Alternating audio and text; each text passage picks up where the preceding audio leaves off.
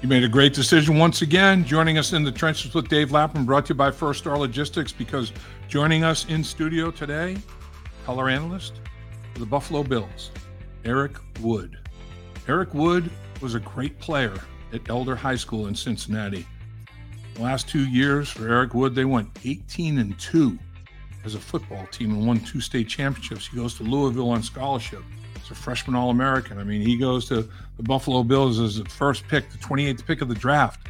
Has a brilliant 9-year career there, and now he was a Pro Bowl player. Made the Pro Bowl in 2015. Now he's doing games on radio and doing an outstanding job of it. Eric Wood has a lot to talk about with respect to the Bills, the injuries they're dealing with, what happened during the game against the Cincinnati Bengals, the post-mortem of that, and what they're looking at the rest of the season. I think that there's a strong chance at some point in time in the playoffs, these two football teams may be meeting again. 2 premier quarterbacks, no question about that. Josh Allen and Joe Burrow. How about Joe Burrow? 6-0, prime time, 5-1 against Patrick Mahomes, Josh Allen. 3-1 against Mahomes, 2-0 against Josh Allen. Joey B getting it done.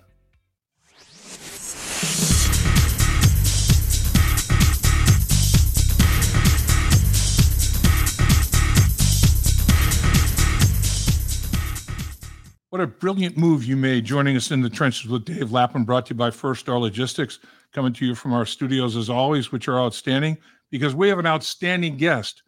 We have Eric Wood, Elder High School graduate.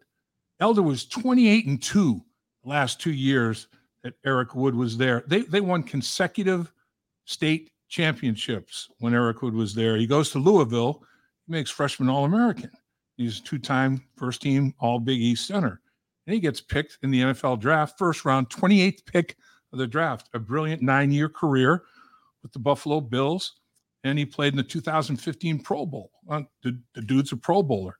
Now he's a color analyst for the Buffalo Bills radio network, and we're very pleased and proud to have Eric Wood join us. What's up, my man? Hey, what an intro that was. Thank you, Dave. I'm going to have to start bringing you around with me, have you do my introductions from now on. That was great. Thank you. No, it's well-deserved. I mean, every single level you've achieved unbelievable success, as well as being academic All-American, if I'm not mistaken, at Louisville. Am I right on that?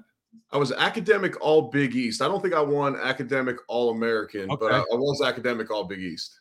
That's good enough. That's good enough for me. I mean, so there's a guy that understood what student-athlete meant. There's student tag to athlete, right? I mean, you took advantage of that fully, and congratulations for that. Thank you. So we saw a very interesting football game. Before the game, though, did you hear anything about what DeMar was going to do, how he went out, or was that after the game when DeMar went out and had his time, his private time, and reflected back on everything, and the fact that he's going to fund these 10 scholarships and the names of people here in Cincinnati that helped him, they took care of him after the football game and brought him back to life, literally. I mean, he's a special guy, isn't he? Did you guys know anything like that was going to happen?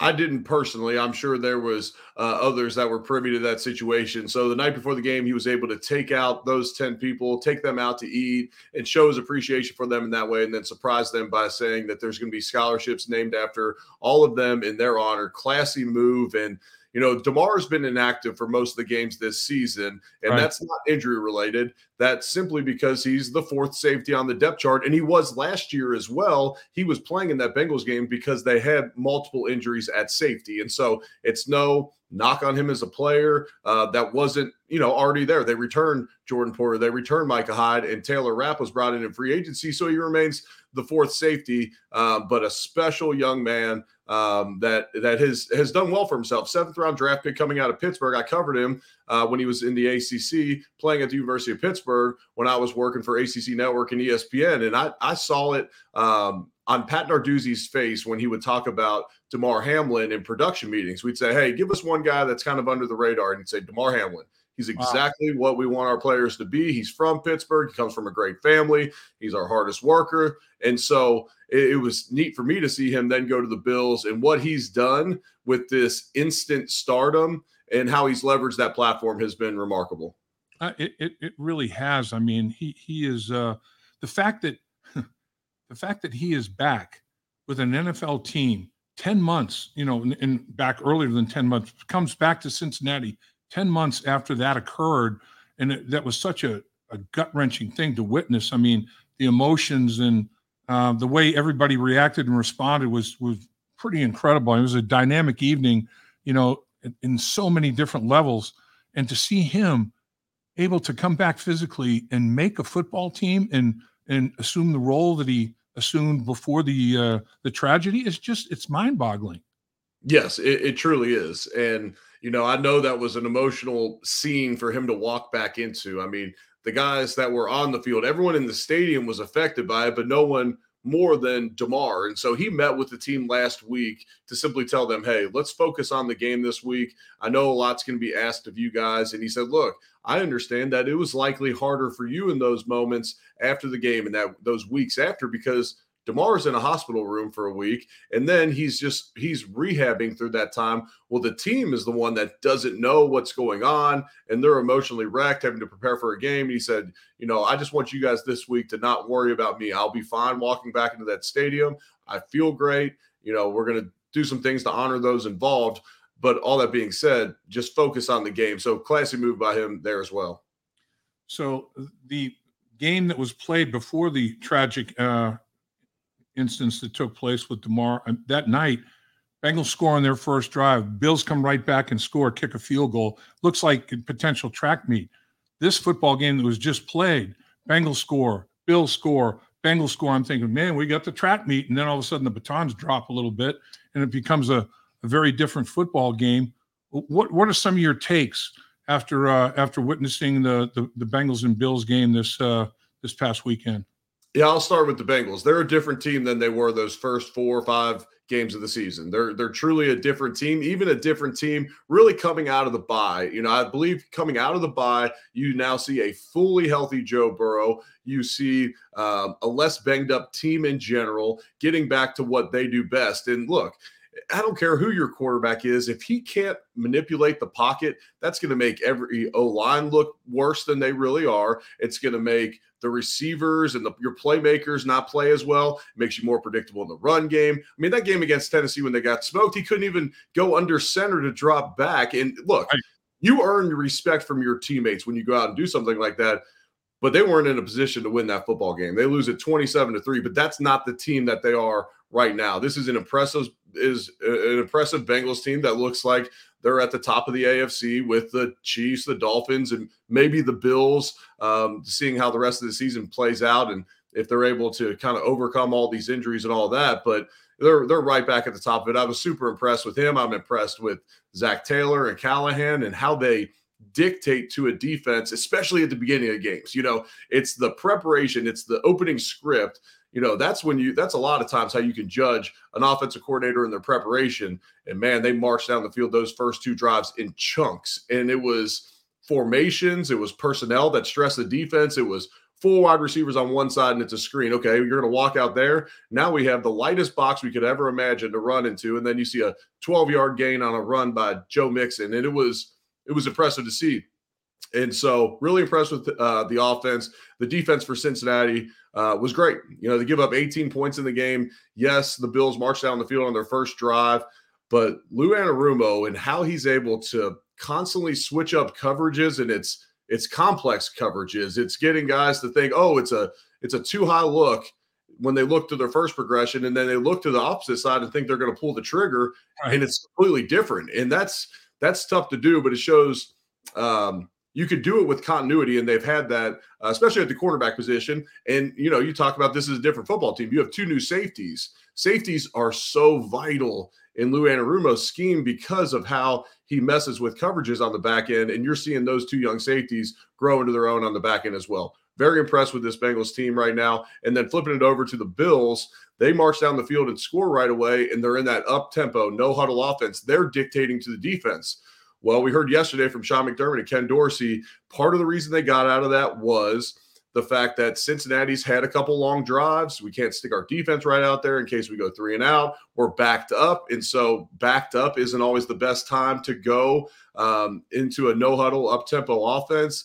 And I felt like early on in the game, they were dictating to Cincinnati, and it was schemed plays. It was formations and motions that were stressing the Bengals defense. And then as the game wore on, it just seemed like they got into, hey, Josh, drop back and pass, read the defense, and take the open throw. And it worked at times, but then you see a mistake on the interception he threw. You see some times where he didn't pull the trigger to the right guy.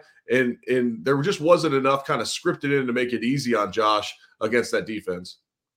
You know, I had to feel badly for Kincaid because, I mean, this rookie tight end, he's expanded his role. He was doing a lot of red zone, good things in the red zone, but he's much more than that now. And, it wasn't for lack of effort. I mean, he's trying to get everything he can, and he decides to try to, hurdle. And in my mind, it's like when Josh Allen's doing this pump fake he always does, stay on your feet. I mean, don't join the paratrooper club, stay on your feet. And of course, he got Scott and got the penalty by, taunting him a little bit after he got him to go airborne. But I think the same thing, unless you're going to try to score at the goal line, when you leave your feet like that, bad things can happen, either injury or turnover. And Pratt just found the ball with his fist and punched it out of there. I feel badly for Kincaid with that turnover, because it certainly wasn't, he was trying too hard, I guess, if anything. But those two turnovers, the interception that Allen threw in that fumble, I mean, the Bengals had no giveaways. They beat two teams in a row now, Eric, and San Francisco on the road and Buffalo. San Francisco on the road, they had no offensive penalties at all. And they had one cheap call on DJ Reader, a 15-yard roughing the passer penalty that was bogus. I mean, he just sacked them.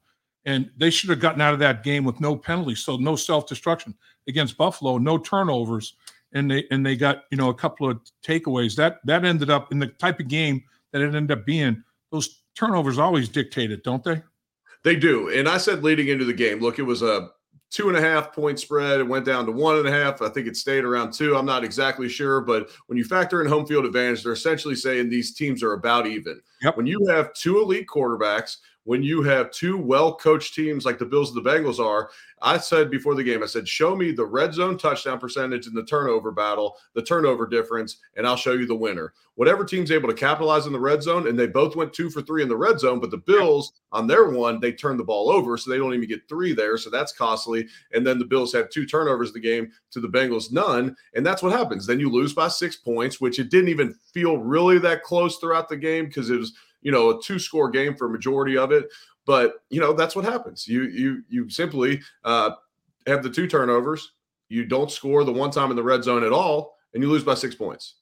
Right. Very good point. I mean, the other thing, too, that is interesting, the 49ers game and then Buffalo game for Cincinnati, they score on the opening drive, and they won the coin toss. Instead of deferring, they wanted the football. They score on the opening drive. In both of those football games, 8 quarters of football against Super Bowl contenders, they never trailed for one snap. They scored, assumed a lead, never relinquished the lead. They were tied momentarily, when the other team scored on their first drive, but then they take the lead once again. They never took a snap, though, trailing in those 2 games against 2 outstanding teams for one snap. And that's huge. It affects play calling so much on every phase when you're playing with a lead like that.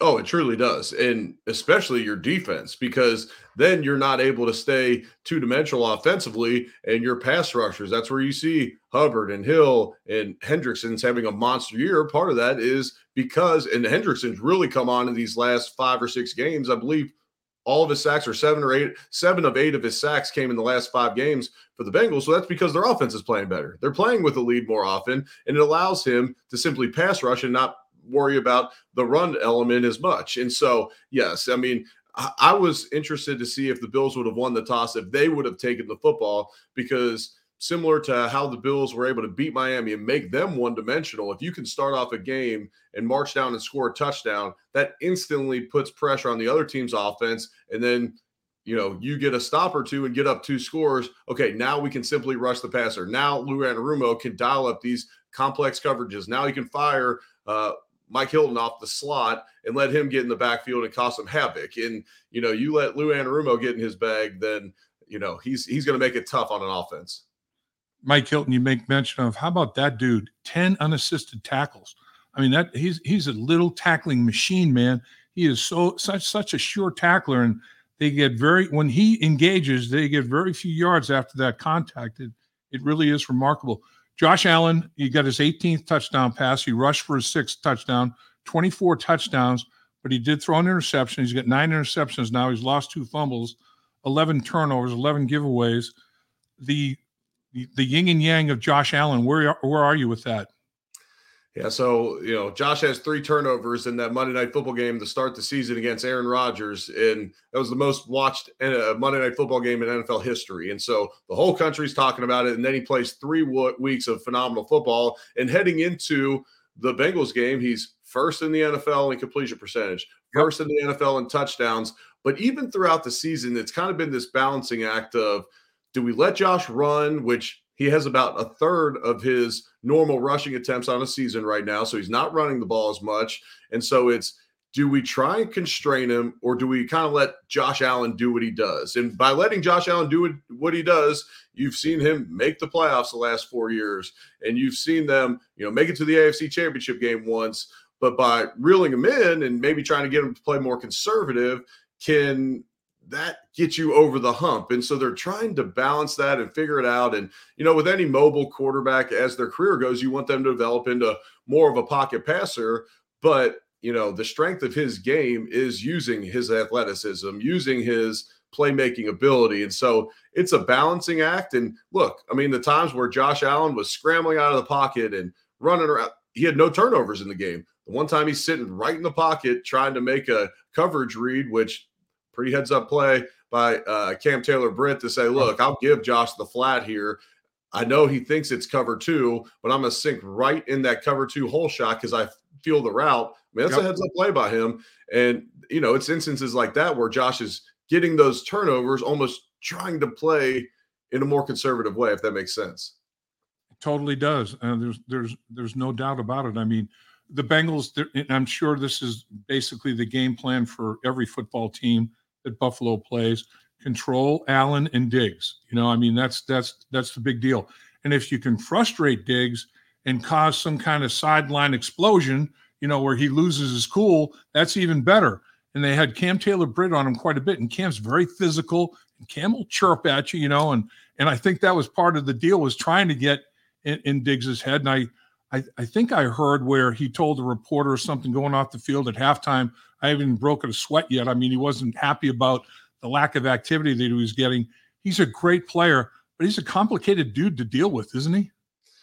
A little bit. And some of it's blown out of proportion. And, and I'll say this, I wasn't exempt from throwing my helmet on the sideline. I just wasn't a superstar player, so no one ever talked about it on a podcast or on TV. And so some of it's blown a little bit out of proportion, but he's a big-time player. He leads the NFL in targets, catches, third in the NFL in touchdowns and yards, first in touchdowns, third in yards. I mean, he's a big-time player. In this day and age of fantasy football and whatnot, Stephon Diggs gets a lot of attention. And so, yes, when you're able, the cameras go on him and he's throwing his helmet or he's slamming an iPad, that becomes a big deal. But what he's been for this franchise over the last few seasons has been remarkable. I mean, he has been such a consistent presence. You start off the game and you script him a wide receiver screen that he takes for 32 yards, and he has 2 catches for almost 40 yards on that first drive. And then I don't even believe he was targeted again until the second half. And so to me, where there's times where you want to spread the football around and get other guys involved, sometimes you just make it too complicated and you simply got to feed the ball to Diggs. And sometimes, even if they're going to roll safeties over the top and do all that, throw them a screen like you did on the first drive of the game and keep those guys involved. No doubt. And the same thing with Jamar Chase. I mean, obviously Buffalo is paying a hell of a lot of attention to him. Both of these receivers since the beginning of 2022 are top 5 in the NFL in receiving yards. I mean, they've been doing it for a bit now. And so I mean, Buffalo's clouding and they're doubling and they're doing everything to Jamar Chase they possibly can. And this is where the Bengals had their tight ends show up in this football game. It had been a maligned position. They were like, the fans were all up in arms because trade deadline passed. They didn't get any tight end. That was a big deal. Well, the tight ends get targeted 13 times. They come up with 10 catches as a group, 101 yards and 2 touchdowns. Joe Burrow's 2 touchdown passes go to the tight ends. And then T. Higgins is targeted 9 times, 8 catches for 110 yards.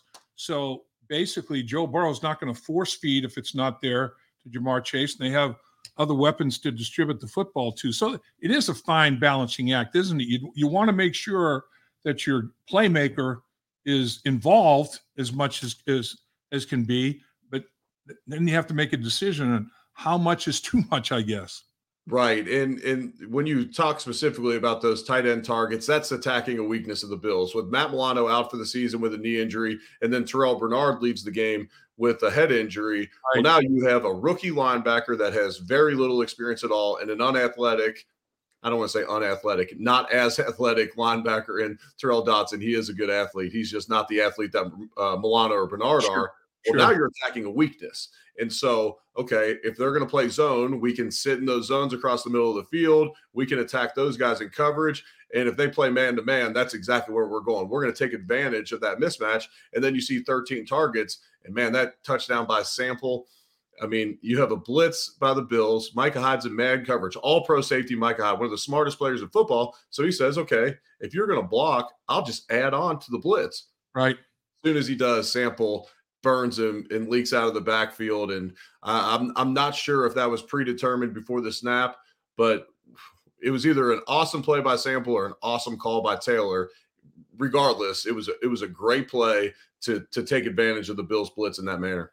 Yeah, I think it's a built-in part of the concept. He was into slow block, and when Hyde was he had attached himself, added on late, with the delayed blitz, and Sample can leak. And for Joe Burrow to recognize it as quickly as he did, they have to kind of be on the same page. And he found him quickly. And, then Sample, he also made somebody miss at the 5-yard line and ended up scoring. That was a big play. That was a huge play. It was only his second touchdown reception of his career. That's not a typical role for Sample. He's more of almost like a third tackle. I mean, he's an end-of-the-line blocker for the Cincinnati Bengals, does a lot of the blue-collar dirty work. So it was good to see him get that kind of love on a nationally televised game.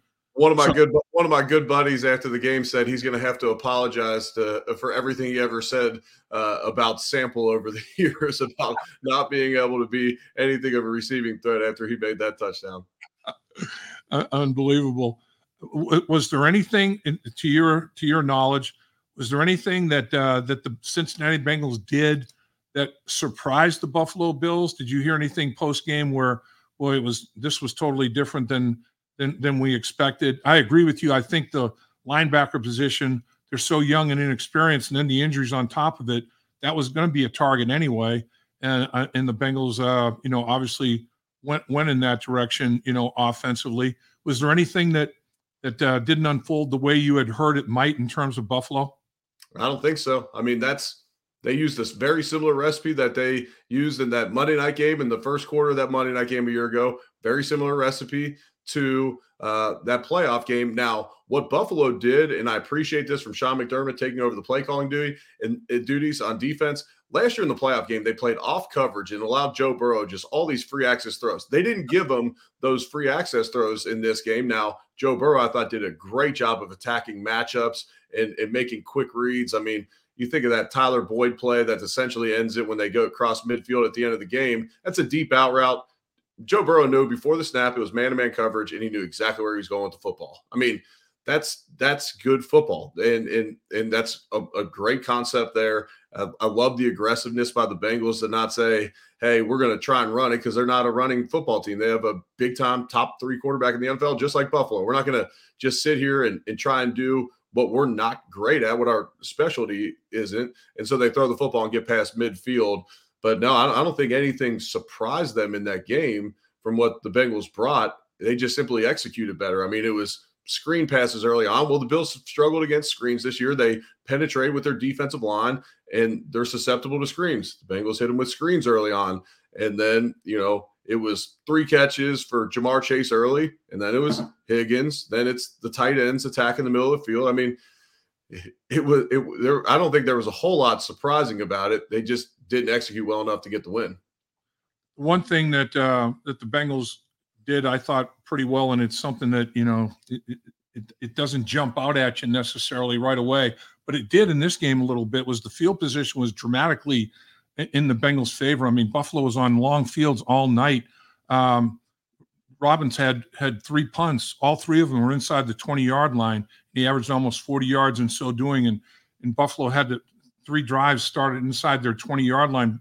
Bengals, because of turnovers, and they have 2 drives start in Buffalo's territory. So short field, long field, and it was a huge differential average drive start. Buffalo's best drive start, I think, was their 35-yard line. And so it's from a field position, the hidden yard standpoint was over a football field for that game. In the 9 possessions, it was like 12-yard average drive start differential, 108 yards of hidden yards. That adds up in a game like that, and you've thrown the 2 turnovers. Those are huge, aren't they? They truly are. When you're talking about evenly matched teams, then it's those hidden yards, it's the little things, it's the penalties, the intentional grounding they called, the roughing the passer that gives the Bengals a first down early in the game. It's the no call on the PI in the end zone, potential pass interference in the end zone where they had a hold of Gabe Davis's face mask. Those are 50-50 calls, and they go against you, and that happens in football. That's not the reason that the Bills lost this game, but it's little things like that. It's 2 bad punts by Sam Martin that instead of pinning the Bengals deep, then even if you do force a punt, now you're giving the Bengals a chance to flip the field. So special teams and the turnovers definitely played a role in the time of possession battle, which was 21-9 at halftime in favor of the Bengals. Right. And then, when you don't execute early, when you have 2 3-and-outs in the game, when you have a turnover on your 3rd possession, a punt on your 2nd, and then you're allowing these long drives, no 3-and-outs for the Bengals, then the game gets shorter and you just don't have enough possessions to get back in the football game. I thought there was no way that the Bills would only get 1 possession in the game when there's, they have the ball heading into the 4th quarter. And I believe that ends up being their final possession of the game. The Bengals run out the clock. And so to me, the Bengals did all the little things, which when I grew up a Bengals fan, they weren't doing the little things. Right. We would be sitting here having the opposite conversation, but this is a well-coached, disciplined, experienced at a lot of positions Bengals football team, and they're playing good football. So the Bills bye week doesn't come till, is it like week 11 or something like that? Yeah, first week of December. Okay, so you mentioned the injuries. Will it improve? Are some of these guys coming back in a timely fashion? Or is it going to be after the bye week for some guys? I mean, you're losing. You lost a run-stuffing defensive tackle. You lost your best player at linebacker, best player maybe on the team. You lose Edmonds in free agency. You lose White, to injury. I mean, it is a beaten-up football team defensively. What's it look like on the horizon? Yeah, so Terrell Bernard, who's been playing fantastic at middle linebacker this season, he's out right now with a head. He left the game with a head injury this year. Whether this is a league-wide thing or not, and whether this was kind of cracked down on the offseason, it seems like guys are missing that next game for the most part when you have a documented concussion. We saw it earlier in the season with the Bills with Dalton Kincaid, and he finished the game by all indications. He didn't even leave the game against Jacksonville, diagnosed with a concussion afterwards, and then misses the following football game. So he may be out for this Monday night game coming up against Denver. Von Miller's still not all the way back from his ACL injury, but he could improve kind of heading into this bye. Dawson Knox had to get wrist surgery. He may be able to get back. Daquan Jones, their nose guard, who you referenced earlier, who he might have been playing the best of anyone on the defense when he left. He had the highest pass rush win rate in the entire NFL for a defensive lineman playing nose guard, and they lose him to a torn pec, so potentially come back towards the end of the year. Micah Hyde left the game with, I believe, was a head injury, and so some of these guys are coming back, but that's the reason they pick up Linval Joseph off the street and sign him to a free agent contract. They trade for Rasul Douglas, the cornerback from Green Bay, and those guys will help. But the recipe for the Bills is going to be simple moving forward. They can't play from behind well because their defense is so depleted. If teams can stay two-dimensional, that's going to be really tough on them. And offensively, you're going into every game thinking we probably need to score 24 to 30 points realistically. And in the Bengals, and we said that pregame, and the Bengals end up with 24 points. Now they let their foot off the gas a little bit late, knowing that they weren't going to need to put up over 30 in the game. But that's going to be the recipe moving forward. This offense is the one that's the healthier side of the football, and they got to carry this football team, and they did not play well enough on Sunday night to have a chance to win against the Bengals. He's Eric Wood. He's a heck of a person and a heck of a football mind. There's no question about that, and we appreciate you carving time and joining us here to talk about the Sunday night battle. What did you think? Final thought. What did you think about the stadium with the striped look? And you've got your Cincinnati ties. Obviously, it was pretty spectacular, wasn't it? It was. I mean, I was blown away with the atmosphere last year for the Monday Night Football game with the Bills-Bengals that was canceled. I was extremely impressed with the atmosphere then, impressed with the atmosphere Sunday night. They got the concerts going before the game. I mean, it is, I took my buddies, I'm the designated driver up and back to Louisville. So many Bengals fans down there. So I drove them up and took them over to the banks before the game. And I walked into the stadium and did my media stuff. And I mean, I was extremely impressed with the energy around the building. I mean, it's fun times to be a Bengals fan right now. I want my Reds to get going a little bit. And I thought we had a strong shot this year, but we didn't get over the hump there.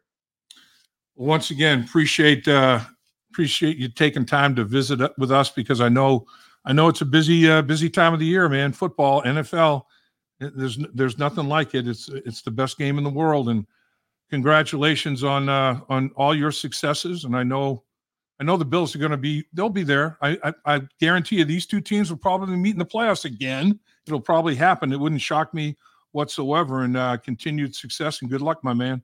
I appreciate that. Always make time for you, brother. You know that. Enjoyed spending some time with you here. You're the best, Eric. Have the best day you ever had, my man. You too, brother. Dave Lapham here, and every day I am grateful for my experience to have played professional football. As a player, I realize self-motivation, leadership, and appreciating your teammates are key. At First Star Logistics, you can use those same attributes to create the life you want for you and your family. Build your future by working hard like I did. You'll see results both on and off the field. Call First Star Logistics today and be part of our winning team. Opportunity knocking.